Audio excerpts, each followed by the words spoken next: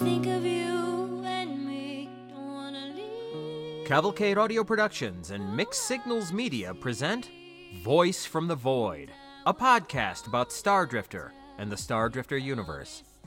I am your host, writer-creator David Collins Rivera, and this is Episode 9. Today, we'll be talking about spaceboats. In the future, where vast distances are linked together by the technology of star jump, what value can slower-than-light vessels possibly have? Quite a bit, actually. With freight and passenger hauling being the life's blood of the economy of this universe, and star jump having some hard limitations, there's a gap between a star system's fringes and any settlements further in. This is one place where spaceboats shine, though it's not the only one, and certainly not just in the civilian sector. Every government, corporate entity, and private organization with assets in vacuum actively use spaceboats, some of them quite extensively. And it's not overstating things to say that civilization itself in this future is dependent upon them. We'll take a close look at this fascinating and widely varied vessel type in detail right after the update.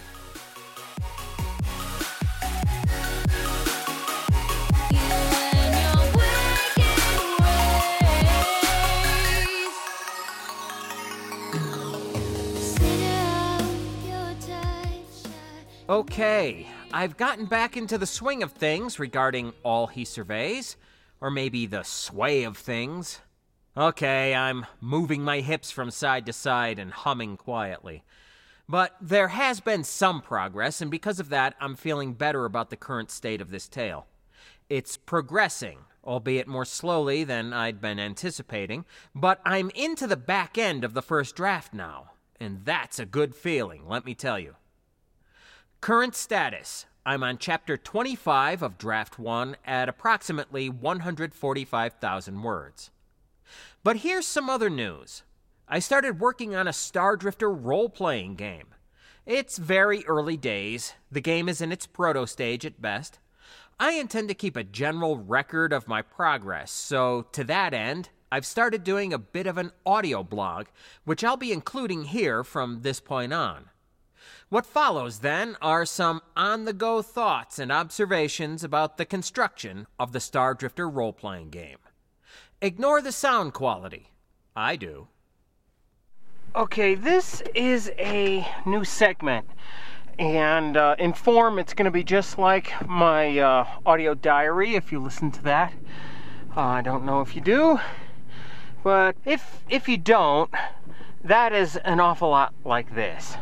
That is, I'll be recording with low-quality equipment in order to record on the go, and it's all extemporaneous. This segment is specifically about the process of creating the Star Drifter RPG role-playing game.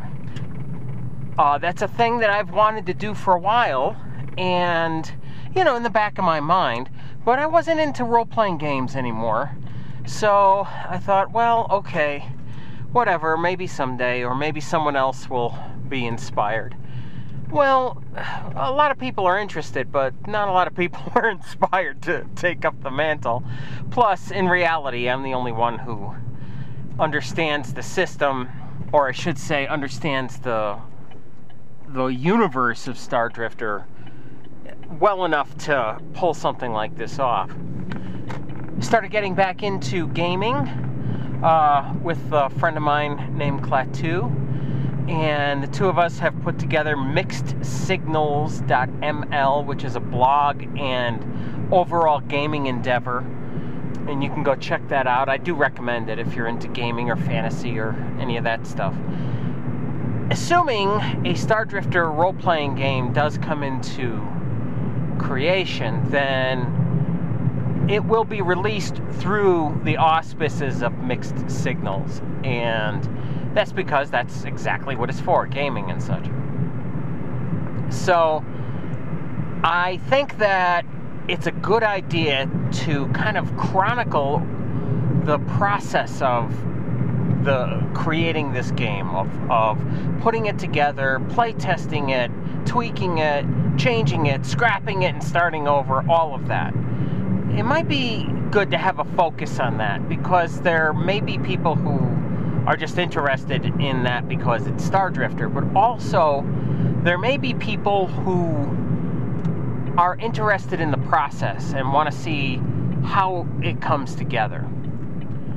So this is not the first time I've tried to create a Star Drifter role-playing game. I actually started one a few years back, creating everything from scratch, and I got, I don't know, part of the way there. Enough for some early playtesting, I suppose. But I put that aside because I didn't have a gaming group, and I wasn't super motivated, to be honest. I just thought it would be a cool thing to have. So time goes by, and I start getting back into gaming, and we start with mixed signals and all of this, and the idea resurfaces. Well, at the same time, I discovered a game called Dungeon Raiders by Brent P. Newhall. And it's sort of a clone of the very first Dungeons & Dragons box set game, the original paper booklets. And that's free for anyone to use and to modify and to change and to do whatever they want to with it. Very inspiring. I liked the design, and I liked some of the basic assumptions that Brent put together for that game. And I thought, you know what? With some modification, that wouldn't be a bad jumping off point for a Star Drifter game. Granted, Dungeon Raiders is a high fantasy role-playing game, and Star Drifter is not, but the basic mechanics of the game, that's really what you need. Everything else is more or less window dressing. So that's what I did. I took a look at his game and decided, yeah, this would be doable, and I started working on it. Over the course of just a couple of days, 2 days, maybe 3, possibly 3, I had the beginnings of a Star Drifter role-playing game based on Dungeon Raiders. I refined that and did some playtesting of my own, and have gotten it to the second version of the rules. Still very, very early days. This is nothing really ready to be shared with the general public, but it's mature enough now that it can be worked on, and it can be played and play tested, and the actual real work can begin. But you have to have a basis. But you have to have something to focus on, so now I do. So as it stands, the Star Drifter role-playing game is a thing. It's real. It's not playable, really.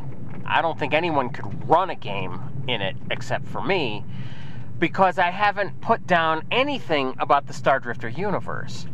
That is something that will come together over time, and I will crib very liberally from the scripts for this show.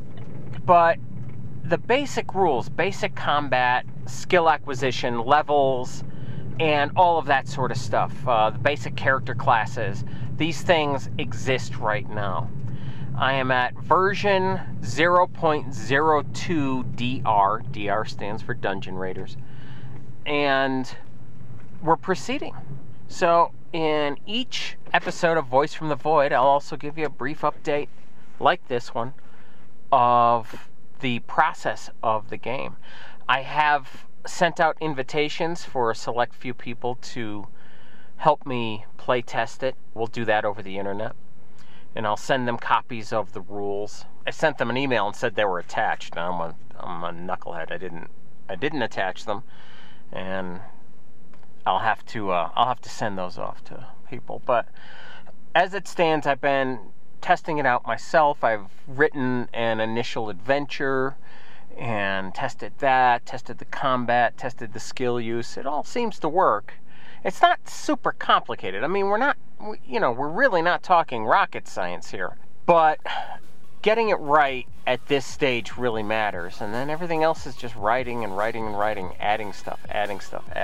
So that's where we stand, and that is the Star Drifter role-playing game update for this episode.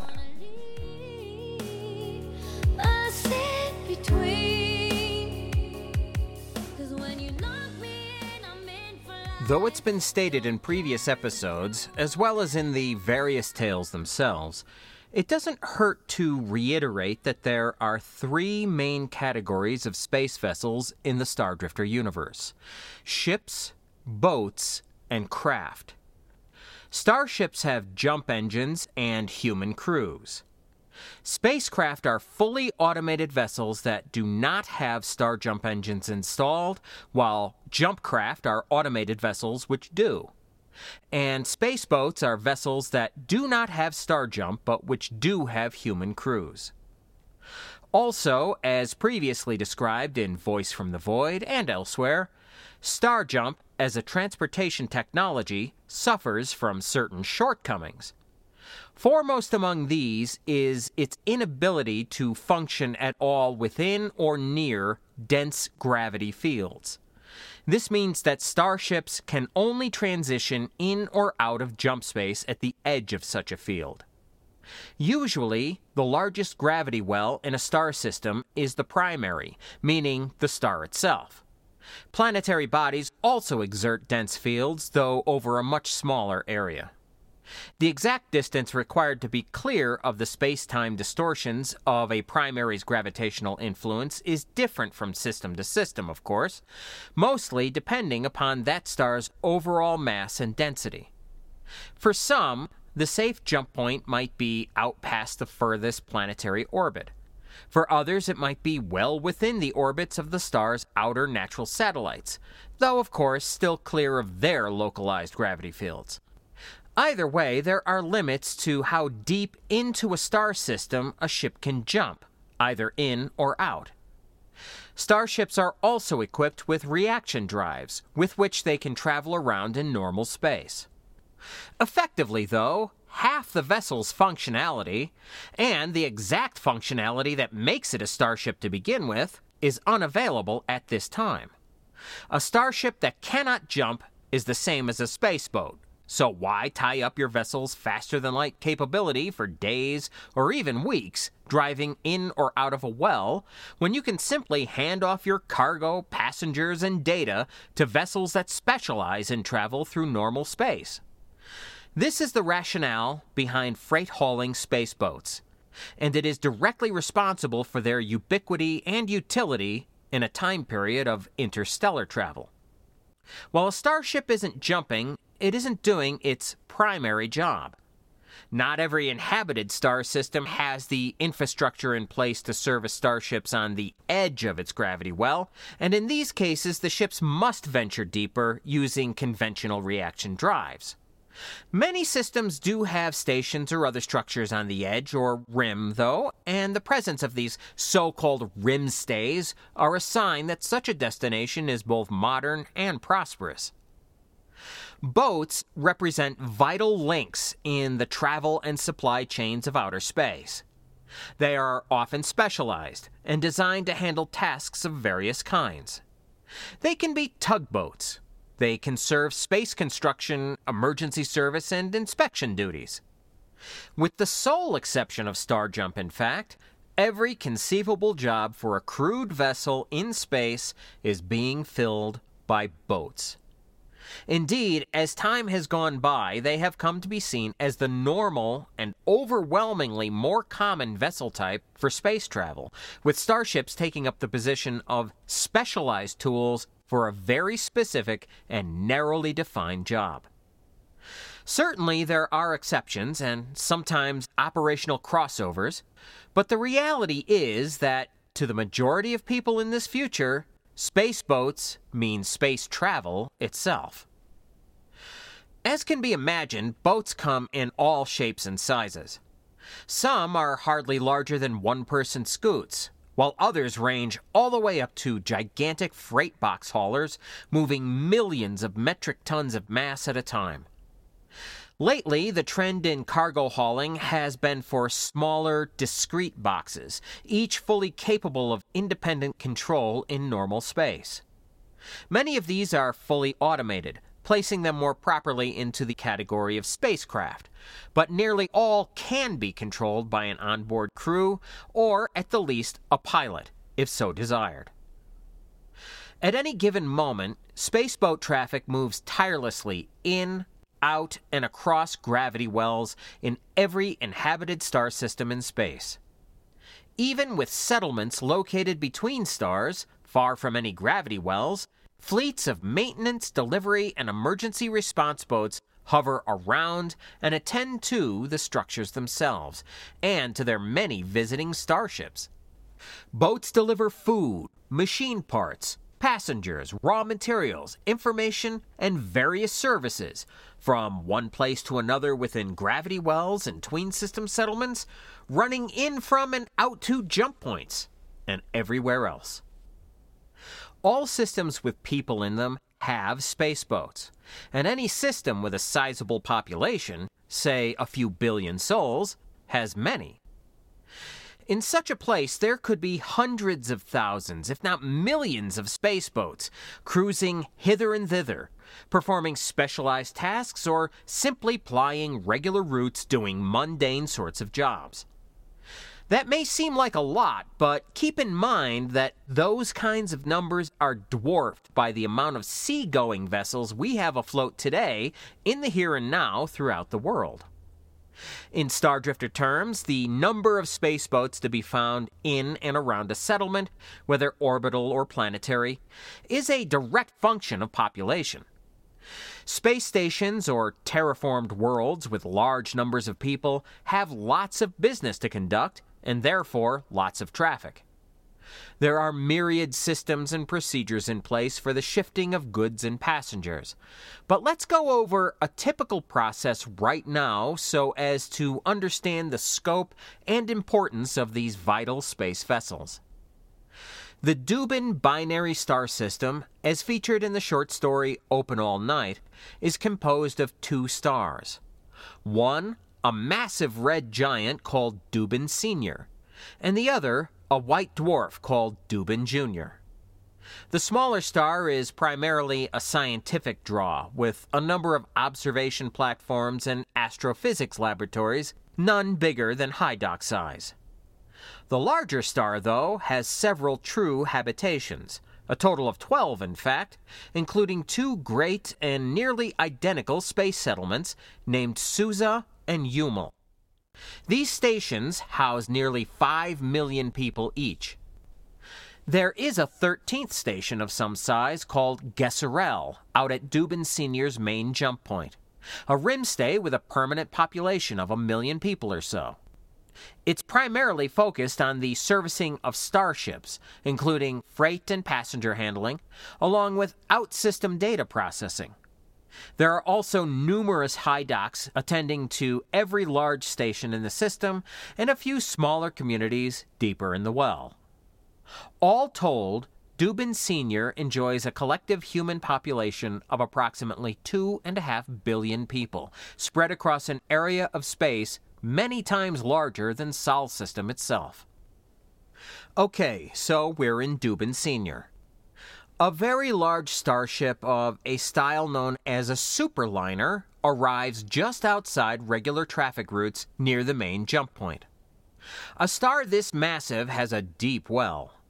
Superhaulers were described in some detail in the short story Unit 19, but briefly, this type of ship is actually an amalgamation of smaller, largely non-star jump capable boats and craft. Closer in form to a school of fish than it is to any kind of contiguous starship, component cargo boats peel off from the larger mass of vessels when they arrive at a destination, while loads that are outgoing line up to take their place. Assuming the incoming cargo vessels have crew complements of some sort, many do, depending upon their exact designs, the nature of their loads, and the local laws of the star system, they are piloted in away from the jump point toward Susa, Umel, or whatever other destination they're bound for in the system. If circumstances allow, many such boats unload their contents into open space somewhere along the route, whereupon even smaller cargo handling boats and craft take over from there, acting somewhat analogous to modern-day forklifts and delivery vans. These bring freight to designated cargo docks and airlocks on specific structures, or upon the surface of some inhabited inner planetoid, where it is offloaded and turned over to different businesses and transfer services for eventual processing and local distribution. This sort of thing goes on continuously, each hour of the normal 3-shift day of settled space. It happens in Dubin Senior and everywhere else, incessantly, indefatigably, and without fail. Try to picture the scale of that for a moment, spread across thousands of settled systems. This is the nature of commerce and civilization in the galaxy, which, among other things, rests upon the utility and reliability of spaceboats. Much of what I've just described refers to boats of size, but they can be small too. It's not unheard of for private citizens to own tiny vessels meant primarily for personal transportation around busy star systems or simply for recreation. So-called kit boats are a popular entry point, since they can be affordable, at least for relatively well-to-do people, fairly easy to assemble, and capable of nearly endless modifications. In the larger, more populous systems, wealthy youths will often gather together outside large colony structures to show off their home-built spaceboats, racing each other, socializing, and sometimes even fighting with installed, though generally prohibited, civilian-class armaments. Most of these practices are illegal, as you might imagine, but it can be hard to catch small, fast boats scattering in all directions whenever the authorities arrive, especially when they display no valid transponder signals, a distressingly common violation. Some law enforcement organizations suspect groups such as these of smuggling and gang-related activities, but proof is difficult to gather. The parallel to ground-based street racing is lost on no one, though, so the groups have collectively been labeled hot rodders by the media and general public. When asked about what steps are being taken to deal with this social scourge, law enforcement media reps invariably reply that investigations are ongoing, whatever that means. In addition to their vast and varied civilian uses, spaceboats are also important vessel types for military forces. Starjump gets a fighting crew to a contended star system with rapidity and allows it to withdraw just as quickly, both of which are invaluable capabilities. Once a starship enters a gravity well, however, those capabilities vanish. Because of this, there has been considerable research into long-range reconnaissance and combat over the years, resulting in the modern military warship, which can camp out at a jump point and credibly attack one or more targets that are millions of kilometers deep into the star system. Such technology is impressive, but local conditions and crew capabilities greatly impact the efficacy of that sort of warfare. Even in this future time, there is often no substitute for closing the distance. Military forces are generally reluctant to commit their starships to long-term engagements inside deep-well threat environments, since retreating or just redeployment can be problematic, slow, or even straight-up impossible. Combat spaceboats partly exist to mitigate this issue, coming in every design variant imaginable. Though military forces use the same sorts of cargo, passenger, and service boats found in the civilian arena, fighter boats, specialized material and ordnance freighters, large battle boats, and even a number of massive carrier boats can be found in various star systems. These vessels are generally part of larger interstellar fleets, carried to contentious or problematic stellar systems by riding along inside the heightened jump bubbles of tug ships. They are deployed for the express purpose of entering enemy gravity wells, neutralizing opposition, and taking possession of both physical assets and strategic vectors. In so doing, they leave long-range orbital bombardment and observational duties, as well as direct control over a system's jump points, to the starships. Understand that close theater combat for spaceboats may be described as any exchange taking place up to 1,000,000 kilometers in distance, or even more. These vessels possess the same targeting, sensor, and weapon systems as starships. The very presence of such boats sends a direct message to the opposition, specifically, that their troubles aren't going away anytime soon. Military boats have the reputation of being tough vessels in a fight, since their very purpose is to patrol and hold the line, as it were. Warboats are designed for deep action and self-reliance, so it's perhaps unsurprising that a degree of mystique has arisen around certain dedicated boat services over the years, and therefore around warboats themselves. Even though civilian-class versions, designed for general rescue and security patrols, share in this reputation to an extent. When a gun or missile boat is on vector, the bad guys start eyeing the jump point, or so goes the myth. As a general rule, warboats outpower and outgun starships of equivalent mass and general classification, packing more armor, more weaponry, and more available power into a smaller hull type, while yet requiring fewer support vessels in order to adequately perform their duties.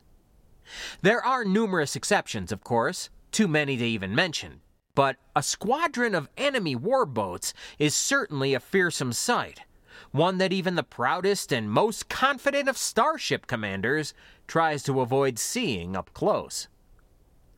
Warboats can be found throughout all of settled space, but are most commonly encountered as distinct military sub-branches in the Alliance, the Empire, especially near the borders, and throughout large parts of church space. In these places, the military boat services are greatly respected. Warboats are sometimes crewed by local personnel, instilling in them a sense of added patriotism and responsibility. Pretty ship fly away, mighty boat will win the day.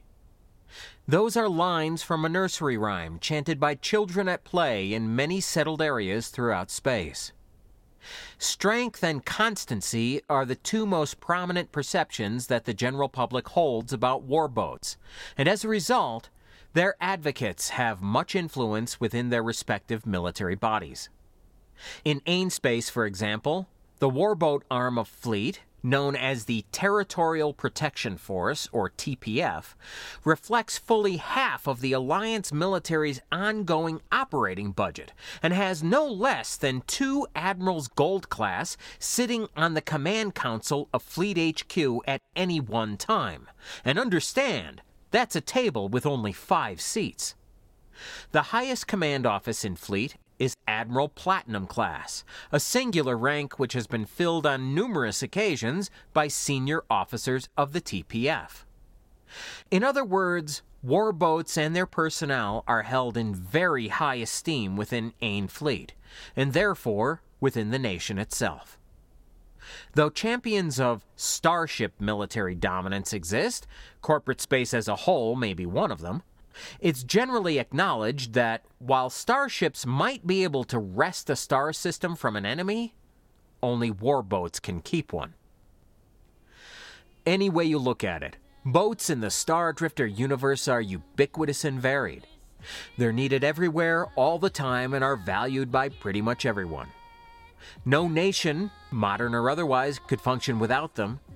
And a star system with vast numbers of cargo and transport spaceboats trucking along regular routes, flitting about like tireless bees and protected by bulldog squadrons of warboats patrolling the lanes, is powerful, both economically and militarily, and greatly respected by all.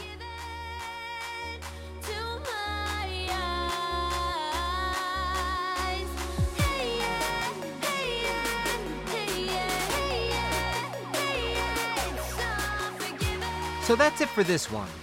Boats get continually featured in the novels and stories. They're just so darn cool. Next time, we'll be covering a large, somewhat nebulous subject that has had a sweeping effect upon the Star Drifter universe, namely supermaterials. Metals like polonium and kaolinite have effectively rewritten the engineering and design playbooks. Organic polymers capable of incredible effects and endless permutations have touched nearly all products and services throughout space. Modern electric cell components and materials have so greatly improved upon the efficiency of energy storage and delivery that power concerns have all but vanished. It's a wonderland of science and chemistry, perhaps, but there are more than a few downsides to some of these amazing materials, problems about which their manufacturers and proponents would rather you didn't know. You and I aren't afraid of those people, so join me as we learn about the way things are made in the future, what they're made of, and perhaps how they can be made better. Next time on Voice from the Void.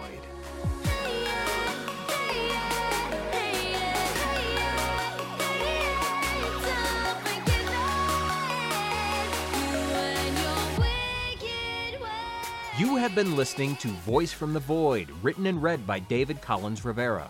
This podcast is a presentation of Cavalcade Audio Productions and Mixed Signals Media. The theme music is a piece called Wicked Ways by Kilobyte, that's Killabyte, featuring Danica Nadeau, and is available through No Copyright Sounds at ncs.io/wickedwaysid. This podcast discusses fictional works and characters and is not meant to portray any person, living or dead, nor any particular place or situation. Voice from the Void is copyright 2019 by the author and is released under a Creative Commons Attribution Share-alike 4.0 international license. Feel free to use it for any purpose, even commercial, and I encourage you to do so. Thank you for listening. Take care.